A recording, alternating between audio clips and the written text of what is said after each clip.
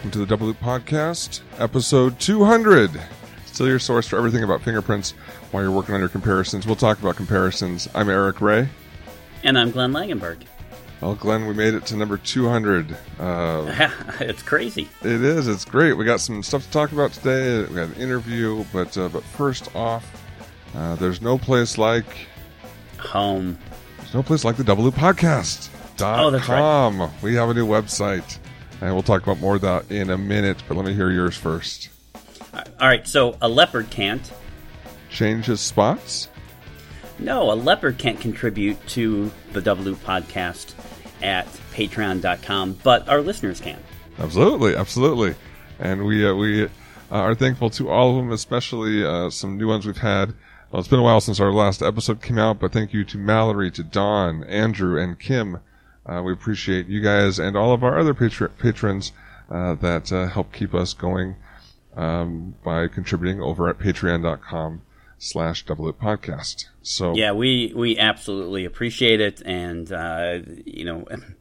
we as podcasters, I never think of myself as a podcaster, but we as podcasters need to be podcasting more, and Eric and I are working very hard on trying to find those times where we can podcast more and put together our resources so we can make this available for our listeners. 200 episodes, man. That's crazy. Man, and think back, all starting in, with an offhand comment about, Game of Thrones at some restaurant back in Arizona. Yeah, some pizza ago. Joint or something, right? And Tucson in Phoenix. I think it was in Phoenix. Yeah, because I think it wasn't at the conference in Tucson. I think it was after that, but you were down for some other reason. Might have been that teaching the judges and attorneys thing. Yeah, that may have been it. But in any case, man, it's been one hell of a ride. Not that, geez, it sounds like we're ending it. No, definitely not doing that. But just thinking back to all the interviews, all the nights talking, laughing about the topics that we've kind of covered, slaving over a hot microphone and then over a editing software to get it up online. But it's good times, and I think back fondly at all these episodes. Yeah, I think the thing for me is just running into people that listen to the show that know more about me than I know about them, and know more about our lives, and I've obviously found a resource in the various episodes. But it's always great when I run into people and they go, I just started listening to the podcast and I'm going back listening to some old ones, catching up on new ones, and it's always very flattering to know that people find this to be a resource. Oh, and I'm not kidding. I was teaching a course in Southern California a couple weeks ago. Yeah. And I was in the parking lot. I had arrived just a couple minutes early, and I was listening to the end of a talk show. And the people pull up in their car next to me. They have the Double Loop Podcast on. Those are suck-ups for what those are. It was funny because they were listening to it on the way in, and they just and happened to pull in right next to me. I'm like, I know that voice. That's my nasally drone. I must be going on about something. That's awesome. And here, the class I did recently in Idaho, just a sneak preview here. I talked with some of the people in that class, recorded some little back and forth. So. We're a little backlogged right now, trying to find some time to get together, to do some parts as well, but, that should be out here in the next couple of weeks. I'm sure the people that are in Idaho have been wondering, wait a minute, it's been like a month or so, what happened? But, we've got some stuff, ready to go. Another paper that we discussed a little bit ago, but, now that we're back on the same schedule, at least for a little bit, we have time to sit down in our respective homes and record some stuff. So I guess first off, let's talk a little bit about the travel that we've been doing here recently. You've been to Europe twice in the past couple months since we last recorded? Yeah, actually, come to think of it, that's true. I was in Switzerland for a couple of weeks teaching with Alice White. Many might know her as Alice Maceo as well. But we were teaching over there, and that went really well. I always have a great time teaching the Swiss police, and there are a few other countries that come over. We do it for a week in French and a week in German, and that was great. And had a chance to, of course, food and wine and travel, and it was great. And then I came back for, I think, a week or two, taught a couple courses here, and then went right back. Last week I was in England in a place called Sheffield. It's kind of in the middle of England. And there's of Def Leppard, I want to say. Oh, it's funny. I hadn't thought about that, but it's very possible, which would tie into my quote this week. Oh. A Def Leppard can't change his spot. Oh, there you go. Yeah, you might be right about that. I'm not sure, but we should definitely look that up. Someone can write in if I'm wrong, but I'm pretty sure about that one. Anyway. Yeah, there's a university there, Sheffield Hallam University, and that's actually where Simona Francesa, she's the Italian professor who moved to England, who does the blood work with mass spectrometry there. She was hosting a conference called, this conference goes on every 2 years, but it's the International Fingerprint Research Group. The last time I attended was in China, and before that was, I think, India, and before that was Israel, and before that was Australia and Switzerland. It travels around the world every 2 years. And so this year was in England, and we were all gathering together to hear all the newest and latest research. And what's cool about that, it's a small group, about 40 people. It's invitation only, and everybody must present when they come, and must contribute. Oh. And it's really encouraged not to present, here's our research, you can read about it in these papers. You're encouraged to present new research that's not published yet, that you're basically showing for the first time, getting some feedback from other researchers in the community, and then asking for ideas of where should we go next and what should we do and that sort of thing. So I always enjoy this conference, some of the best research around the world, and I saw a preview to some things that I'm so excited for to come out that I know will be coming out, like the palm print black box data. Yep. That study is incredible. Can't talk about it, of course, because we all agree that we really won't divulge and share that information without without those presenters' permission. So can't talk too much about what I saw other than some really good stuff going on, and it's coming. It's coming.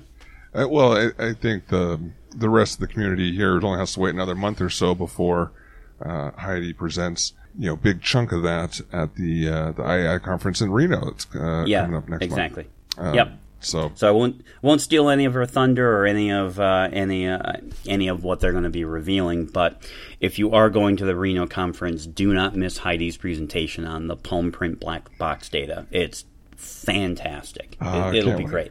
Can't wait. It's great to see yet another black box as well. And a well needed topic too. This area of palm prints is a little underdeveloped and a little unknown, so I think this is really good for the community. It's an eye opener. Oh, absolutely, and that's basically just ratcheting up the difficulty level on the searching component. I was a participant in that, and holy cow, some of them kind of just fell into place and weren't that bad. It was a mix, like every black box study, really. Yeah, but I'll be interested in talking to you about that after Heidi presents. I assume we can do a little summary for an episode. Maybe even get Heidi, to come on. Oh, absolutely. Interview her there for a few minutes at the II. But yeah, I'd like to talk to you because all the participants. This is the beauty of working with Christoph and that group is we've always wanted to share our results with the users so that they can get feedback on their performance. Usually the FBI studies, they can't do that. Right. But so I assume you were able to even look at your results and such for you. Unless I missed it, I don't think I've gotten that email yet. Okay. It may be coming then. But I'm definitely looking forward to it because I know that was part of it is being able to review your own results. But so just not knowing, just thinking back to doing it, after a couple days dedicated to it because there are quite a few samples in it. Boy, you get tired of palms when that's all you're looking at.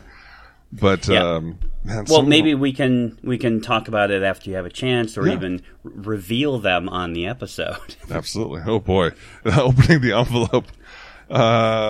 And Eric, it turns out you suck at palms. Oh no. I mean, but you'll get a chance because when you look at your results, you can also compare them to other participants. Right. You can kind of see where you fall and all that. Right. A really good feedback tool. Oh yeah, and hey, look, you were the only one that called this an ID. You know that's going to happen. I mean, that won't even be a surprise for us. There were at least two that, I mean, they were a little tough and a little slim on the ID, but it was the finding it part that I all of a sudden was just like, holy crap, I found it. I wasn't expecting to find it. And now there's enough, but so I'll definitely be interested to see how many other people found some of those just monsters to find. All right, so I know we're taking a little deviation here, but we've never actually talked about that. Do you think that the finding of that, almost the endorphin release of surprise of actually finding correspondence where you think you found it, do you think sometimes that adds a little bit of push towards motivating to identifying it? I mean, on some level, I've looked so hard for this, I actually found it. It would be a shame not to call it on some subconscious level. Do you think that the finding of it actually in itself is a little bit of bias and a push towards, and now I must be able to identify this? What do you think? Yeah, I think that may be an aspect of it that would have to relate, obviously, to how hard you had to look, right? Like, because if you found it just after looking for 15 seconds, then it's not as much of an endorphin rush of finally finding it. But if you've been looking for hours and hours, good point. And then you come across it. I don't know, because then along the way, how many times do you think you found it along the way? You get the little mini, and then whoops, never mind, it fell apart. Yeah, I do hate that. I was just using Case Aphis on a really difficult palm print, and we didn't find a correspondence. But it actually had a higher score than I had seen before. And so then I started thinking, well, it's got to be here somewhere. And then I kept looking and finding these little things and thinking, oh, there it is. No, there it isn't. But I hadn't actually looked that hard for a palm print in a long time because I use, these little Case Aphis systems to assist in the searching. But I had forgotten what that feeling of, no, it's not. I had forgotten what that's like. Yeah, no, absolutely. Well, for me, like I said, I was in Idaho doing exclusionology, but almost I was also as good as Switzerland. Practically the same thing. You know what? Okay. All right, they both have mountains. I definitely see the mountains. Yeah, it's where I was, the Boise area. Fairly flat with kind of mountains all around. But I was. Actually got invited to go just for the day to give a short talk at an in-service that Oregon State Police was doing. So flew into Portland, met up with them because a lot of people were traveling in from out of town to Portland from all the regional labs. Met up with the group, the out-of-towners, at a local German restaurant in Portland, and looking through what beers they had, and holy moly, look at this! It's the Hocker Score Munich Dark, and I was like, so this is a beer that Glenn introduced me to at the Gasthof in St. Paul, no, Minneapolis, and was blown away. A really good beer, one of my favorites. It's so malty and delicious. I can't find it anywhere else except now at these two German restaurants, one in Minneapolis and one in Portland, or Clackamas, I guess technically. Yeah. Anyway, it's a great place. I love that place too. And really good authentic German food. Yeah. Oh, absolutely. I love that German potato salad. It's my favorite. The vinegary bacon with the bacon in it. Love it. So down in another nice little kind of food heaven, different kind of food, but got some authentic Cubano food down in the Miami area and in Hollywood, I guess technically. Did exclusionology there, but also the Gyro and Photoshop class. And I'm definitely looking forward to doing the workshop version of that at the conference. So if you are interested in all in it, I think there's still a few seats left at the conference here in Reno for it. But one of the most interesting things about that I wanted to share with you is this feedback loop, where after doing a series of comparisons, having usually on the difficult side, so you get a nice variety of green, yellow, and red, giving back feedback back to examiners saying, okay, in general, you marked green, this many green, yellow, and red, and then you deleted this percentage of the green, yellows, and reds. So sometimes it's like for the yellows and the greens, there's some people had not very much difference between them of how many they deleted. So then it was kind of feedback saying, all right, well, instead of marking as many yellows, mark more of those yellows as greens. Just kind of feedback to say, that a lot of your yellows are really high confidence anyway. Or, sometimes it was the other way around, but everyone kind of getting their own personal feedback of how they're using gyro. Because I think that's one part that's missing is trying to get everyone to mean the same thing with these colors. So anyway, I haven't had a chance to talk to you about it since doing the class back in April, but I'm going to be doing it, like I said, at the conference, and I wanted to share that little piece today. Yeah. I mean, what you're describing is exactly one of the difficulties of gyro, is trying to figure out exactly when to use a certain color and how to calibrate the use of the colors, which is going to vary from person to person and a little bit, and it'd be nice to get us more on the same page. But I realize that I appreciate what you're saying, but I also realize that and as I'm sure you do, it's impossible to get us all on the same page. Oh, absolutely. Unless we use some kind of technology like quality maps or some kind of technology to say, in this area you can't use green. It's too distorted, based on this metric of quality. So you can't use green in this area. You can only use yellow or red. And in this area you can only use red, or this area you can't go into. I mean, I really do feel that the best way to calibrate us eventually will be to use technology. Right. And I think maybe a step in that direction is where examiners kind of get a feel for how often am I actually using these different colors or deleting these colors. How often am I wrong when I use the different colors? Yeah, agreed. As a baby step in that direction. But all right, well, let's talk about the Twitter at DoubleLoopPod and DoubleLoopPodcast.com. So if you haven't already seen or heard, we've got a webpage up and running, and that's a big thank you to Michael White from Down Under in Australia, and the work he did setting it up. Glenn and I are just blown away at how amazing it looks, and I've used it a couple of times already too. I've been looking for some past episodes, trying to figure out where they are, and they've been sorted into different categories like interviews and research studies, etc. And then I'll go there and I'll look for a particular episode. They're all the links are there with all the images and little summaries of the different episodes, and it's just a nice resource and has links to other things as well that we've talked about. And I am so happy and pleased about it, and cannot thank Michael enough for his time on that. And it's we got even bigger plans. The right now there's kind of some basic information for each episode, but we're working to get better keywords plugged in so that even just from those basic categories you can kind of narrow down exactly what you're looking for and find that as well. So. And, right, and we've got Gibby and anyone else who'd like to help indexing those. If someone listens to an old episode and they want to go, all right, at minute 20 was when the interview started, at minute 41 was when they discussed this paper, little things like that. Those are always helpful for listeners so that when they're looking for something very specific, they don't have to listen to us drone on about the newest Star Wars movie or our silly quotes or our stories or a travel log or any of that stuff. Well, we may need those cataloged as well and indexed when you want to listen for that.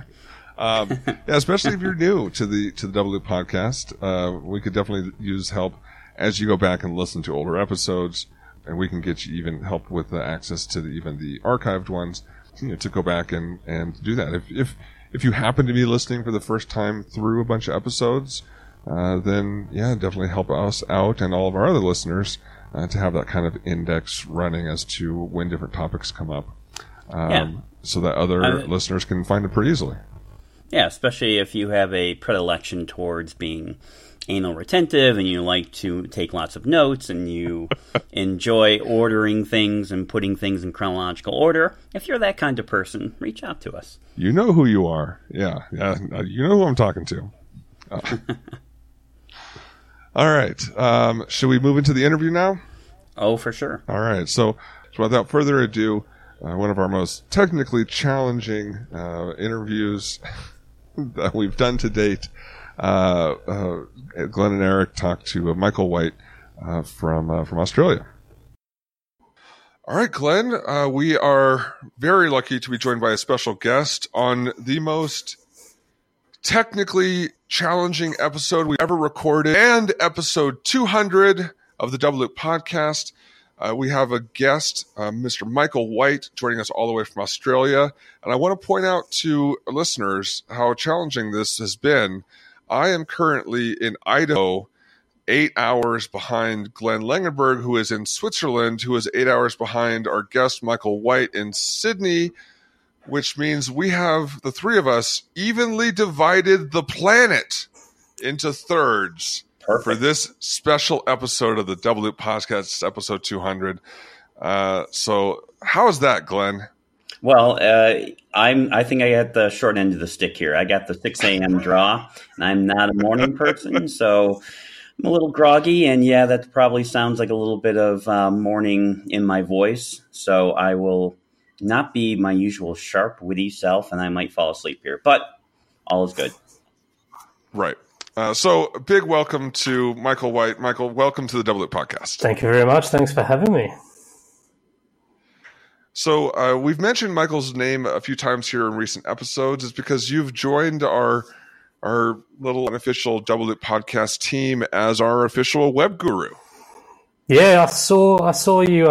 You put the call out for some people that had expertise in website design, and that's like a little side hustle for me. And I figured a great way to reach out and help, at least bridge the gap across the pond with the US and Australia. A good way to share information and also be a part with you guys and what you're doing for the science of fingerprints. I absolutely love this podcast, listen to it regularly, and just wanted to be a part of it. Well, thank you so much, because for your listeners out there, you can now go to the doubleloop.podcast.com and see the amazing work that Michael's put into it. There's some fantastic information, all the information about episodes. We're going to be continually adding to it and making it better, but this will be a one-stop shop for Double Loop Podcast stuff. What did you think, Glenn, of the website? I thought it was amazing. Michael, you are a genius when it comes to this stuff, and we really do appreciate those comments. It's so wonderful having people around the world listening to the podcast. Eric and I have talked about it. It's just two schleppy guys that like talking about fingerprints, and we're very surprised that so many people enjoy the podcast, enjoy the interviews, and really thank you. We couldn't be happier with what you so kindly have donated your time towards.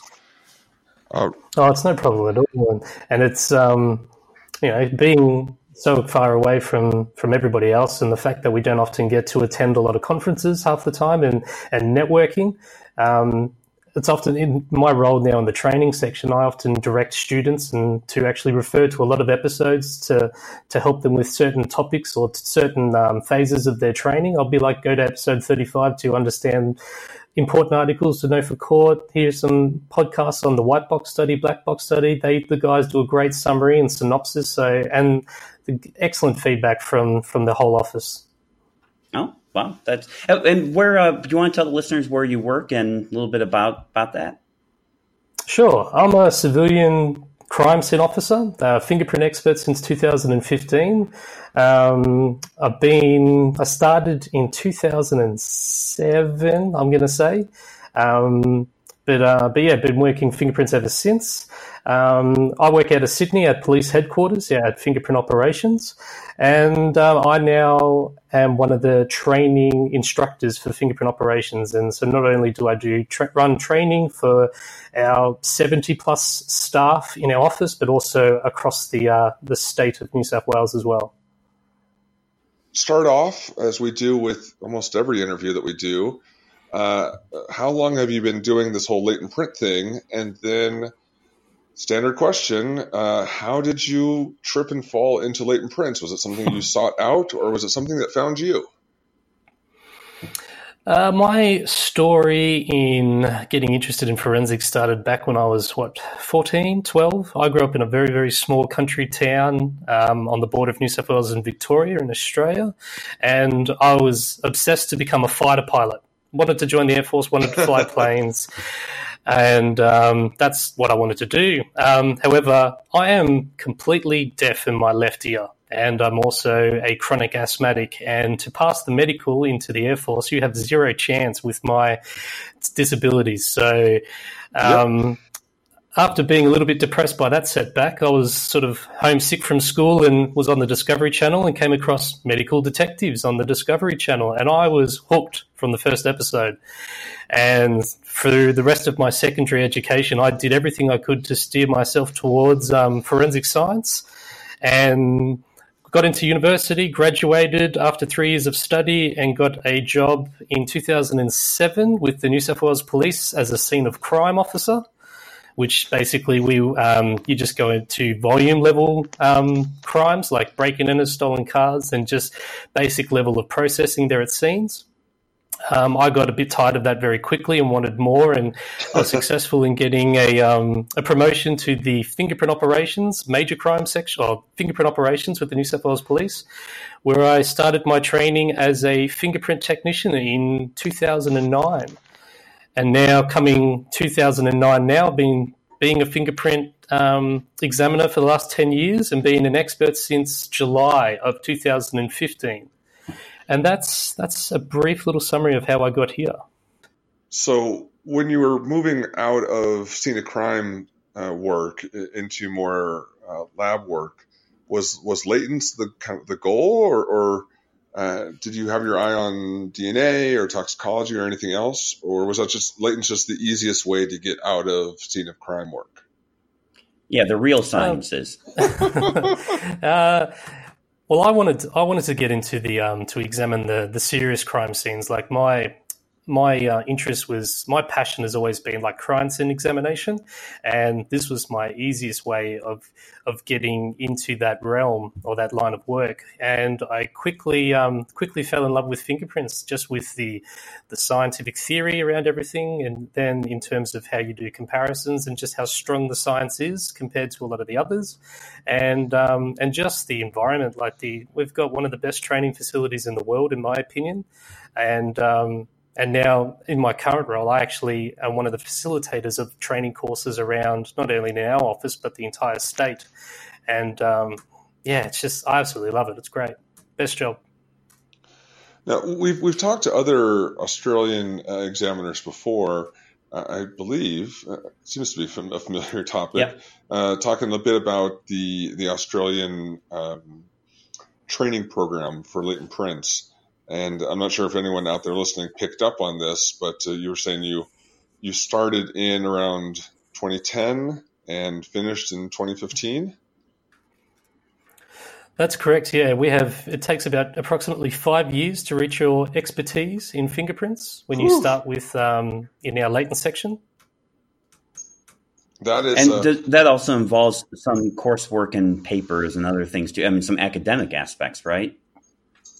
I can walk you through basically the 5 years worth, but it's essentially you have a 7-week face-to-face course with numerous instructors from our office, me being one of them, and then you do about a 6 to 12 month rotation into the 10 print section, and then after that you'll do maybe about a year and a half in the latent section. And then so you don't get too bored looking at a computer, we then rotate you out to the laboratory and to crime scene examination, where you'll do about a year's worth of exhibit work and also scene work. And then you will come back for your final year and a half, 2 years of where you fine-tune your latent comparison skills. You do a rotation through the major crime analysis unit, and then you're ready to sit your expert exams. I'd heard some Australian examiners talk about some of their projects that they had to do. So maybe that was when they were in conjunction with like a master's program or something. Yeah, that's correct. We have other like qualifications they need to obtain in order to reach their expertise, like a graduate certificate, so just slightly higher than a degree, in which they facilitate that through either the Canberra Institute of Technology or the Griffith University up in Queensland. And so part of the curriculum there is a major project. Yeah. Okay. Yeah, that's where I've seen some really interesting little research projects come out. And what I like about that is it gives an opportunity for the junior examiner to find a project, get involved, do a little bit of junior research, and in some cases actually develop a really cool little research project. Well, I guess that begs the question of what was your research project on, Michael?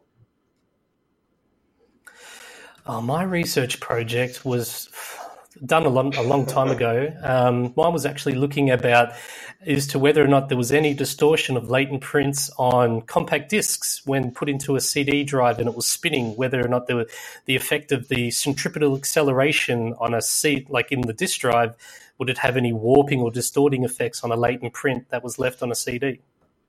Huh. Wow, that's really cool. I never thought about that. I mean, I would have guessed, given the viscosity or non-viscosity of the residue, no, but what did you find? It didn't distort, and it was probably not enough to do a research project. So I looked at the development methods you can then use on compact discs and whether or not that would affect data recovery. So I then looked at, does powder affect the in terms of you can develop a print and can you record it, like photograph it, and then if you were to clean the disk and put it back in the disk drive, would it affect it? So you looked at the white and black powder, magnetic powder, fluorescent powder, superglue fuming, photoluminescent staining, and the staining did affect it, but you could still use superglue fuming and use absolute ethanol to wipe off the print, and it still worked just fine.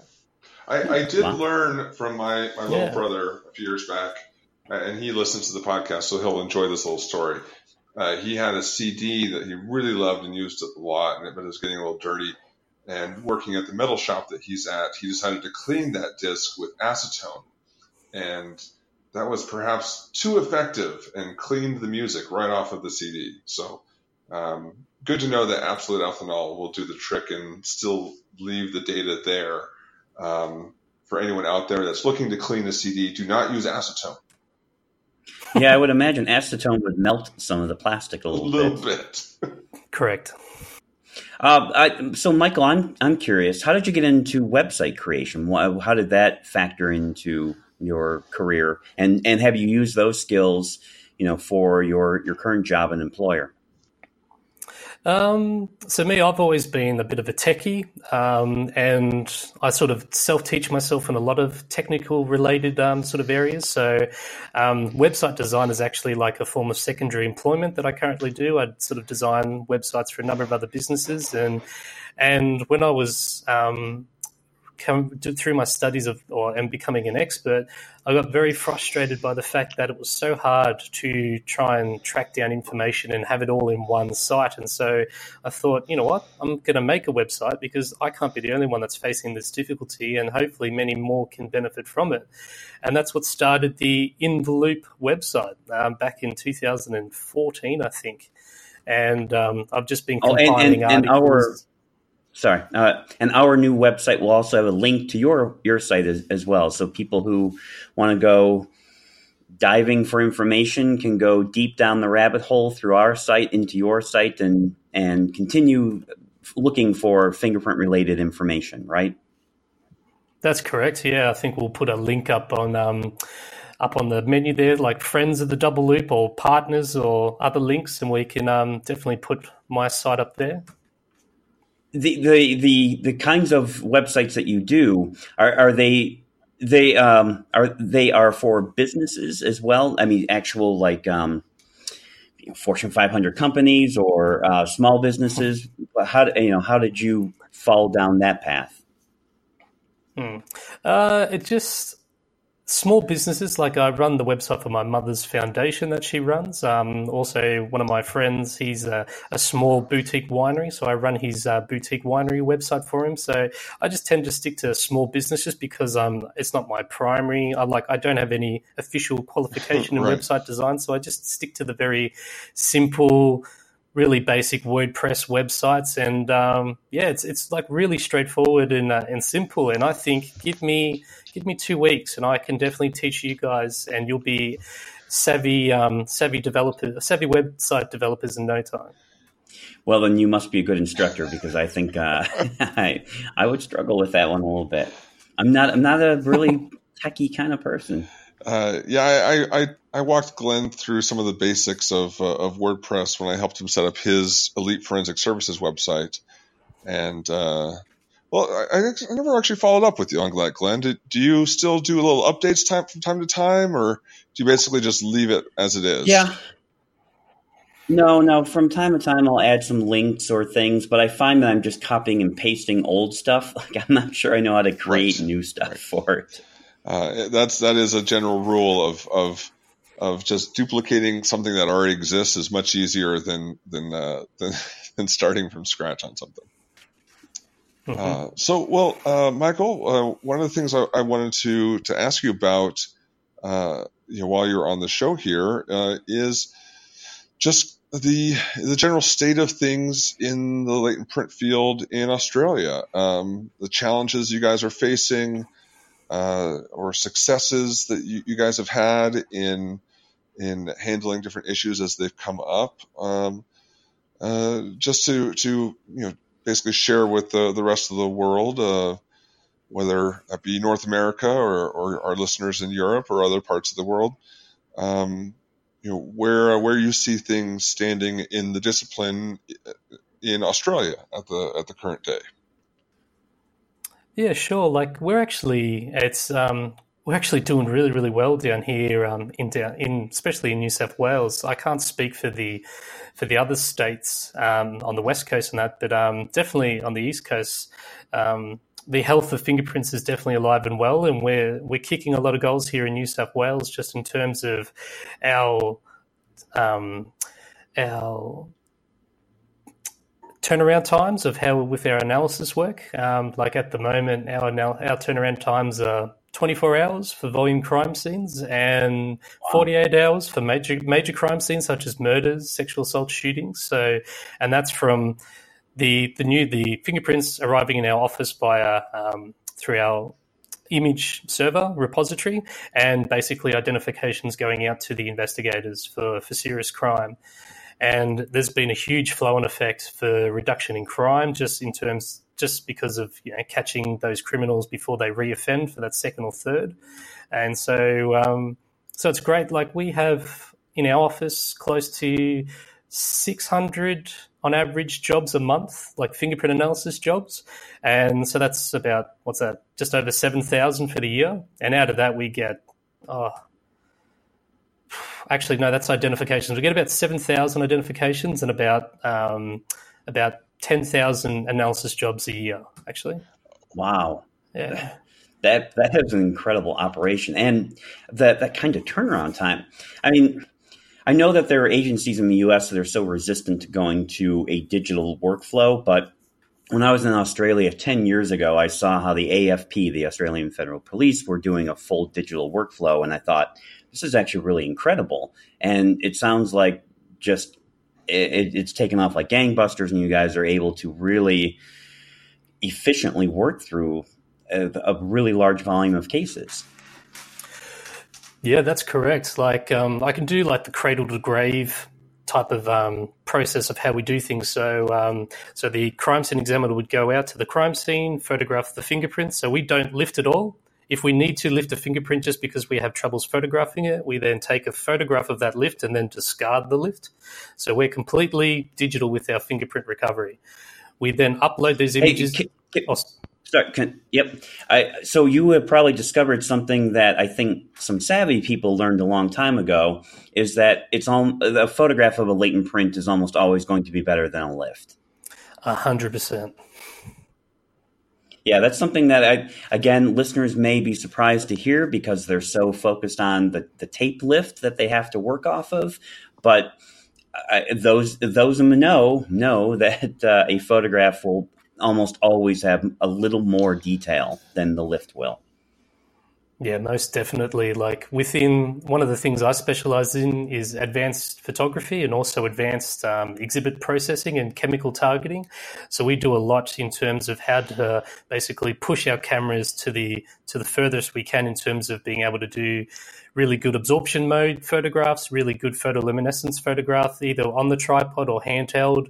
We train all our staff to be able to take very highly technical photos, and the level of detail we can get from even like very, very faint fingerprints just by adjusting a little setting in the camera, like putting it into monochrome, we can just be able to obtain so much more data from the fingerprint. Wow, that is incredible. I actually myself would love to go through that kind of training program. Well, it's one of those things I'm thinking about dipping my toes in terms of running a workshop at the IAI 1 year, just in terms of advanced photography or chemical targeting. That may be a little bit hard just in terms of bringing chemicals to a conference area. But definitely photography could be something in which that's something we do very well here. I don't take credit for it. Actually, one of our best exports, now works over there, Tim Fail up at San Jose, and Stephen Brock. Those two gents up there, they taught me everything I know. So in terms of photography, especially Tim, he is a whiz. So we're just continuing their work, and it's something that we can. I don't know. I can collaborate with Tim and Steve, and we could run a workshop together at one of the IAIs.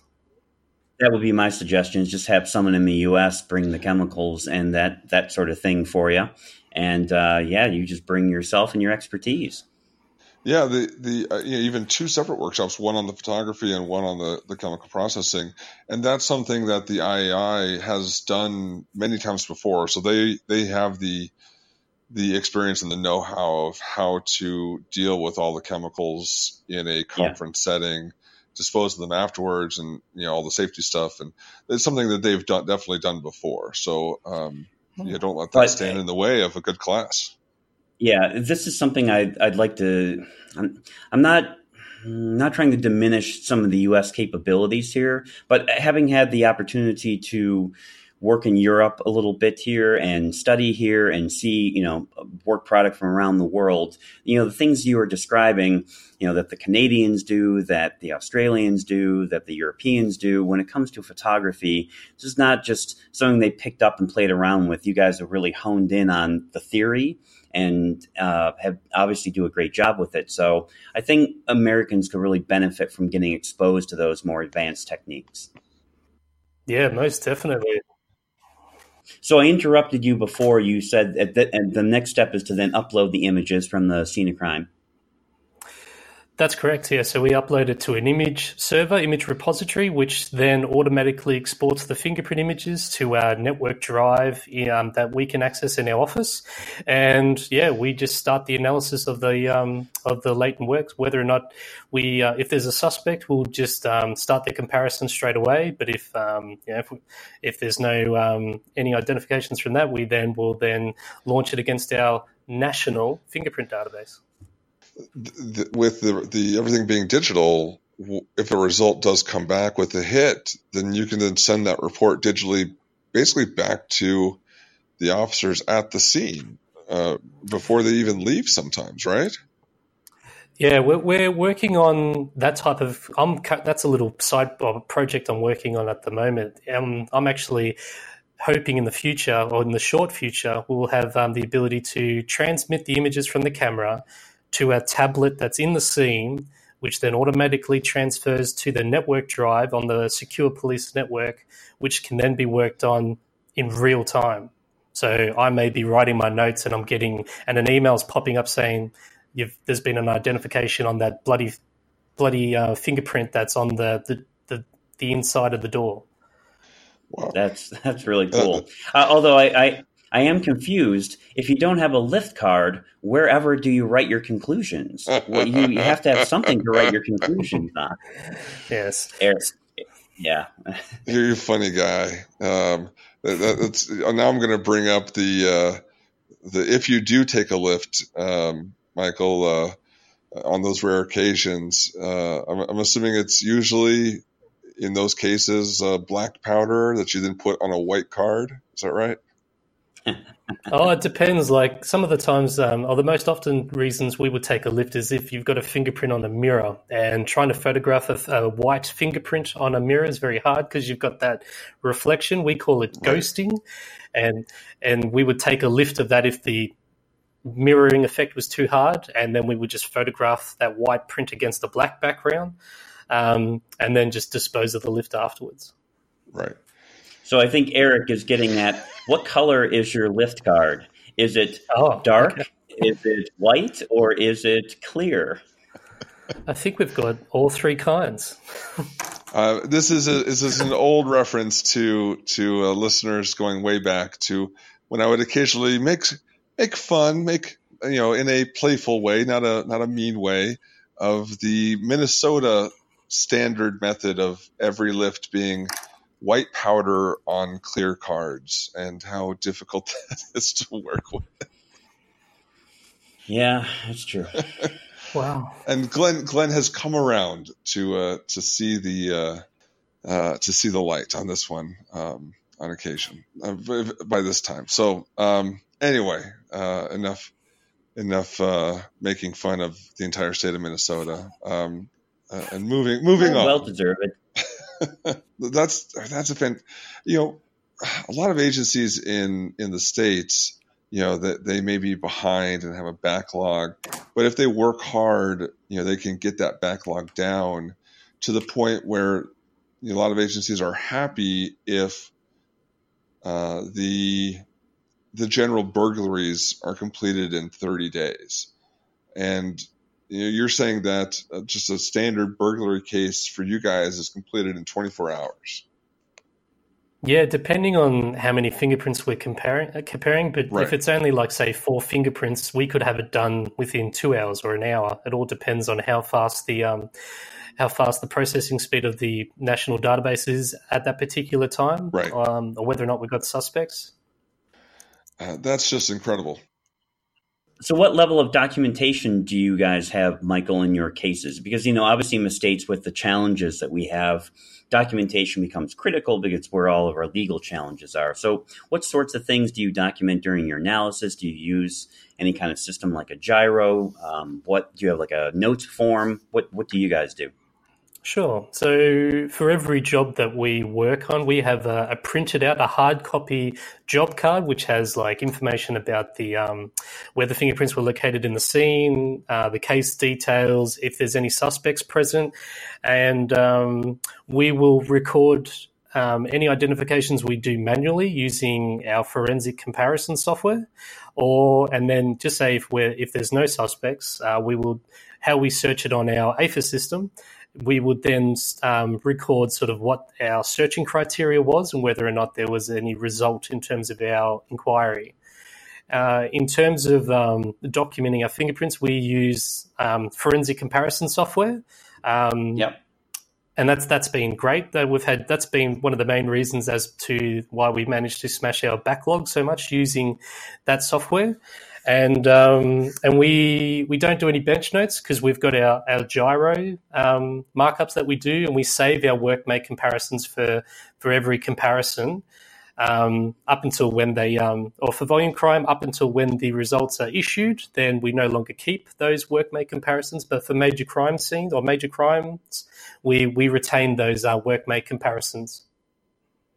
And so that's a little shout out to John Maloney and his software. I've had a chance to use it before. And like you said, it's a full documentation system as well. And I think John's even included Gyro into that system as well, if I recall. Yeah, that's correct. The latest version, 5.5, that has the gyro, and it even has the ability to do APHIS, creating your own little mini databases and doing APHIS searches as well. Wow. Yes, and that's something that the case APHIS approach, which I think is a very valuable approach in cases. It's fantastic to have all those resources. Yeah, most definitely. It was something when I was training over in Vietnam recently, it was something that the Vietnamese absolutely loved as well. So, well, that leads into then that question of some of the training you've been doing recently. Just over emails, we've kind of talked a little bit about that. Talk to us a little bit about going to Vietnam and what that experience was like, training in Southeast Asia, and what it was like training people, speaking a completely different language in latent prints, and how that universal language of latent prints, connects latent print examiners all over the world. Yeah, sure. So Vietnam was fantastic. We had a lot of fun. Like John Maloney was with us. Plus I had one senior sergeant and three other sergeants with me. Three of those sergeants were fingerprint experts. Plus, we had a detective sergeant from another command who was he was born Vietnamese, so he was like our interpreter. And it was great. Like they use ACE-V over there. I introduced gyro to them, so they were very accepting of that and appreciated that. They have an 8-point standard over there in terms of reaching and identification. So that was a bit of an eye opener. So I left some reading material for them just because they asked what we have a no fixed number approach here in Australia, and I sort of gave them some literature and gave them some explanations, like quoting Cedric Newman's 2012 study, just in terms of these are the reasons as to why we don't use a no fixed number approach, and just left that with them so they can discuss it, and as a together as a forensic community within Vietnam, they can make the step if they wish to move to a no fixed number approach. Yeah, but they were really keen, very thirsty for education, and it was great. It was a great week of training with them, and we've got about another 6 or 7 other countries as a result of this training that also want the same training as well. So I've got a bit of traveling over the next couple of years scheduled. That is really fantastic, and very different when Americans talk about doing a tour in Nam.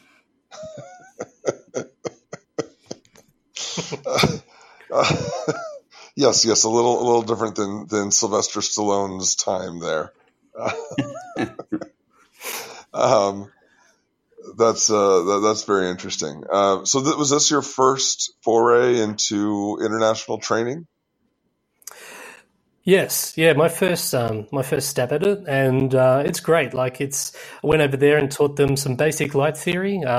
They hadn't used fluorescent fingerprint powder before. They hadn't used UV. I gifted them a UV torch and some yellow goggles just to show how you can use an excitation wavelength in order to make fingerprints fluoresce. And then just even help them just with their basic photography sort of means. So they had a lot of trouble actually recording or developing and recording fingerprints. So for a population of 90 million, 63 provinces, on average, most of the major cities only get about 2,500 fingerprint cases a year. So As part of my training that I want to follow up with is teaching the educators over there on how to educate their students on better techniques on how to locate, develop, and record fingerprints. Yeah, that's incredible. For 90 million people, I would not have guessed that the population was so high on really, frankly, such a tiny little bit of land. That's incredible. Yeah, definitely, and hopefully there's huge flow-on effects from if they can get a lot out of this training and then educate the next line of examiners coming through, and with the forensic comparison software now at their fingertips, hopefully there's a huge reduction in crime over there. So is it fair to say that you have the teaching bug now and that you want to branch out elsewhere and maybe try some other countries and other gigs? Most definitely. Like teaching is, I've moved into the teaching section now for the last sort of 6 to 8 months, and it's definitely a nice fit for me. My mum's like a social worker counselor, and I've very much got her gift of the gab. I can talk a lot, and I have no problems getting up and telling a heap of people what to do. So, but I love it now. It's great. And I've got a great colleague I work with, Andrew. He's with me at the moment as we're doing this training currently at the moment, because you said in the introduction I was in Sydney, but believe it or not, I'm 1 hour south of the Queensland border running our black box study at the moment with some fingerprint examiners up here. And it's great being able to go around the state, travel not just our state, but also the world, and just educate, getting people excited about fingerprints, getting them excited about, other aspects like, the light theory, the photography, the other side of the equation, but also to just honing down on a lot of the studies that have come out recently and about how to use them in court effectively, just to make us brilliant expert witnesses. Yeah, can you talk a little bit about the black box study that you guys are working on? Yeah, most definitely. So Andrew and one of my colleague that used to work with is Adam Brown. They sort of decided to start a black box study, just looking at Australian examiners and just working out, seeing if it's possible to calculate a potential error rate for Australian examiners. So we, Andrew put together this study looking at ground truth samples, and essentially what it is, we've got 40 ground truth samples where we provide the candidates with 10 close non-matches or close matches from the AFIS, from our AFIS system. We then insert on a particular one the actual ground truth sample into one of the candidate lists for one of those samples. For over that 40, and they have 2 days to complete the full analysis of those 40 latents, reaching either identification, inconclusive, or excluded. And they need to provide an answer for every single fingerprint they look at. So for every ground truth latent, they'll have 10 candidates to compare, and they need to make a decision against each of those 10 candidates. Yeah. No, within that instruction sheet that it's like information about the study before they begin. So, and everybody's very much aware of that. So, all right. So, Michael, turning our focus back to Australia, occasionally we see stories, over the internet or just through people we know about different defense challenges in Australian courts. So, I'm just kind of curious on how. How latent print testimony has been going in the courts in Australia, whether in New South Wales or nationwide, and if any of the strategies that defense has had recently has had any success, or if you guys have managed to fight them all off successfully.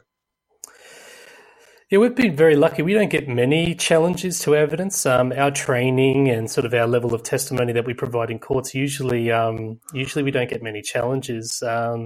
There's been one significant challenge that's been put forward to fingerprints in New South Wales, and that was back in 2015. And that was it was just a local court matter to do with a young person whose fingerprint was identified from a break and enter. But the defence barrister was actually using the Gary Edmonds study on how to cross-examine a forensic scientist article that I sent back a little while ago. Yeah, I remember that one. Yeah, so a lot of questions were actually sort of related to that article. So we had challenges in relation to how the expresses of opinion, sufficiency, being able to explain differences in the fingerprint due to like the elasticity of the skin, so whether or not a bifurcation actually looks like a ridge ending looks like a bifurcation just because of the pressure. Our expert code of conduct, uniqueness, error rates, all of these were covered in a 2-day basically challenge to fingerprint evidence. But then everything passed with flying colors? Yeah, everything did. Some of the answers given by the expert sort of erred on sort of language we don't use anymore in terms of like 100% accuracy, and just that's probably the main thing. Sort of trying not to overstate our opinions. They were sort of like the main crux of the outcome of the case. But no, the fingerprints stood strong, and the evidence got accepted, and and there was a conviction as a result of the evidence. All right. Well, I guess that's definitely good to hear. Like you said, I do remember you bringing up some of these challenges before in previous discussions. So, all right. Well, Michael, thank you so much for joining us, and again, thank you so much for joining our little inner circle of the Double Loop podcast by donating your time and expertise in setting up this website. I think listeners out there will definitely enjoy all the information that's there, and hopefully make it so that you can easily access episodes, but also the different topics. If you're looking for a specific episode on a specific topic, this will hopefully be an easy way to sort through the 200 episodes now that we have of the Double Loop podcast to find the one that you're really looking for. Yeah, and we've got Gibby, too, who's working on an indexing of the different episodes and different content in the episodes. And once we're able to link that into the website, it'll just make it that much easier to find things you're looking for in the old archives. That is our goal. So thank you, all you listeners who've stuck with us for 200 episodes. And after we bid goodbye here to Michael, we'll come back with a few more thank yous to close out our episode. So again, Michael, thank you for joining us, and we'll hopefully talk to you and or see you here real soon. Thanks so much for having me, guys. It's been a great honor. Thank you. No, thank you, Michael. We appreciate you joining us for our 200th little celebratory birthday here. Yeah, it's great. I think the last time I was on, I think was the 100th episode. Really? Was it really the 100th episode? Yeah, at the Sacramento IAI. Yeah, I think he's right. Which means, guess who we're having on for our 300th episode? Hell yeah! You're a good luck charm now. You're our centenary guest. All right, and we're back, and again, big thanks to Michael for joining us again, and big thanks to you, Glenn, for waking up so early to join Michael and I on our even split of the globe, all 8 hours apart. Is that what you meant by the technically challenging part before you introduced it? I was trying to remember what was technically challenging about it, but it was just actually getting us all in the same time frame. Well, yeah, I mean, I guess the technology has really kind of been invented for us, but to record around the world from the Western U.S. to Central Europe all the way down to Australia, all simultaneously, is fairly amazing. But yeah, it was more the time zones working out. And Glenn unfortunately got the short end of the stick with waking up early. Yeah, just another one of those moments where I shake my head and I'm amazed that, think about doing this, like this podcast idea, 30 years ago, right? Mm-hmm. Right. We would have to have lived in the same town, and then we bring out my dad's old tape deck recorder, right, with the ones that pop up from the top. We got the handle in the front. Yep. Dub out a couple hundred cassette tapes, pass them out at the conferences. And all the episodes would say is that fingerprints is an exact science, and that that they're unique to every individual. When you make an identification, it's to exclusion of all others, and that's that, and there's no reason to challenge or question further. We'd probably talk even more about Star Wars than we already do, but that's probably true. Anyway, no, that was great. It's great to even hear about him getting to travel around to other countries in the region, taking some of that expertise that Australia and New Zealand as well, but both of them have built up with their really developed training programs and spreading that around to some of the neighboring countries. And it's always amazing to hear what they're able to do, and especially like the turnaround times and the speed, what they're able to do with technology right on the front lines of things. And actually, one other Australian plug, I don't know if listeners are aware of this, but every 3 years there's an international conference called IAFS. It's the International Association of Forensic Science. It's like the American Academy, but on an even bigger scale. Okay. And every 3 years it goes around in different countries. Last year it was in Canada, in Toronto, and before that it was in... I think it was in Lyon, and some years ago it was in Lyon, France, and some years ago it was in the U.S. It goes all around the world. In 2020, it's going in September. It will be in Sydney, Australia. Oh. And I highly recommend, if you have a chance to go. I mean, I know I'm saying this and laughing like, yeah, right, some agency's going to allow their people to go, but you know, if it is the kind of thing you can also write off if your agency would give you the time and you end up spending the time you've always wanted to go to Australia. You can actually write it off as, you know, self-paid, you know, educational stuff. But True. It really is a great conference, and it's very high level. There will be, you know, lots of presentations that are typically only about 20 minutes long, presenting research from around the world, and some of the most, you know, famous names in forensic science and certainly in fingerprints will be there. And, you know, there'll be workshops just like at the American Academy, and there will be, you know, pattern evidence workshops. There'll be all kinds of stuff going on, and it's just about a week long. It's big. I mean, it's really, really big, and I highly recommend it. I plan to be going, and I'll be actually looking at submissions. I'm chairing, or I don't know what they call it, but you're part of the review panel for the fingerprint submission. So looking forward to seeing what kinds of abstracts and submissions are going to be given. Yeah, fantastic. And we could pass along more information as, you know, different openings and deadlines and stuff come up for you said IAFS.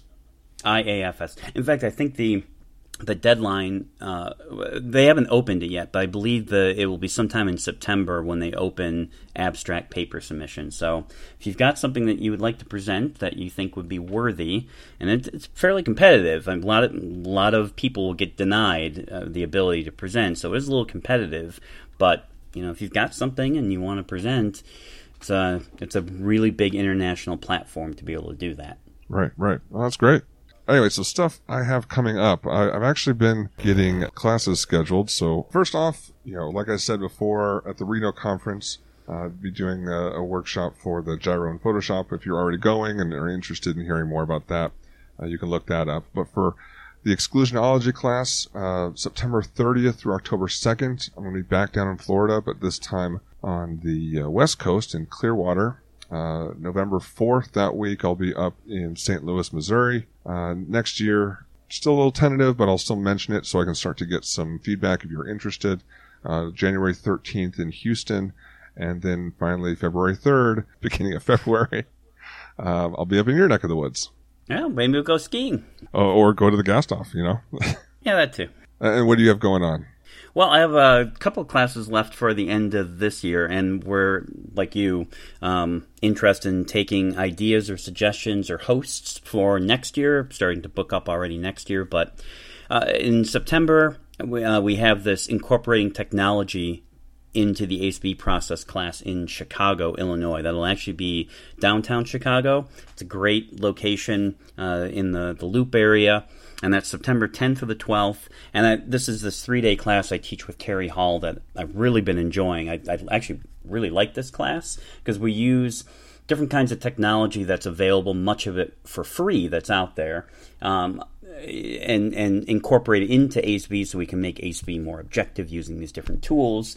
And just for clarification, and we use the IDEMIA case APHIS, and I don't want students or prospective students to think, well, we're not IDEMIA, so this class wouldn't be for me. It's not an IDEMIA class, it's an ASV class. We just happen to use the IDEMIA tool, and laptop, but I want students to know that they can have any vendor and come to the class. They'll learn how to use these different kind of tools for their ASB. So that's September 10th through the 12th. September 16th through the 18th is this new testimony class that I'll be teaching with Brendan Max as well as Carrie Hall, and that is practical answers to challenging questions in the courtroom. That's in Golden, Colorado, and this is this class where we have a defense attorney asking questions and how to attack the science and where the weaknesses are, and you get this feedback from a defense attorney. I think in another episode, Eric, we may have to talk a little bit about those videos that have been thrown out there I was just at some about point. to mention that. Yeah, well, another episode. And then lastly, October 14th through the 18th in the Bay Area, I'll be teaching advanced ACE-V applications.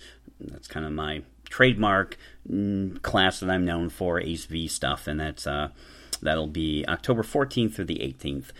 All of those classes, all three of them, you can register at ronsmithandassociates.com or reach out to me and I'll point you in the right direction. All right. Well, that'll do it for this week. If you have any questions for us, Eric at rayforensics.com, Glenn at eliteforensicservices.com.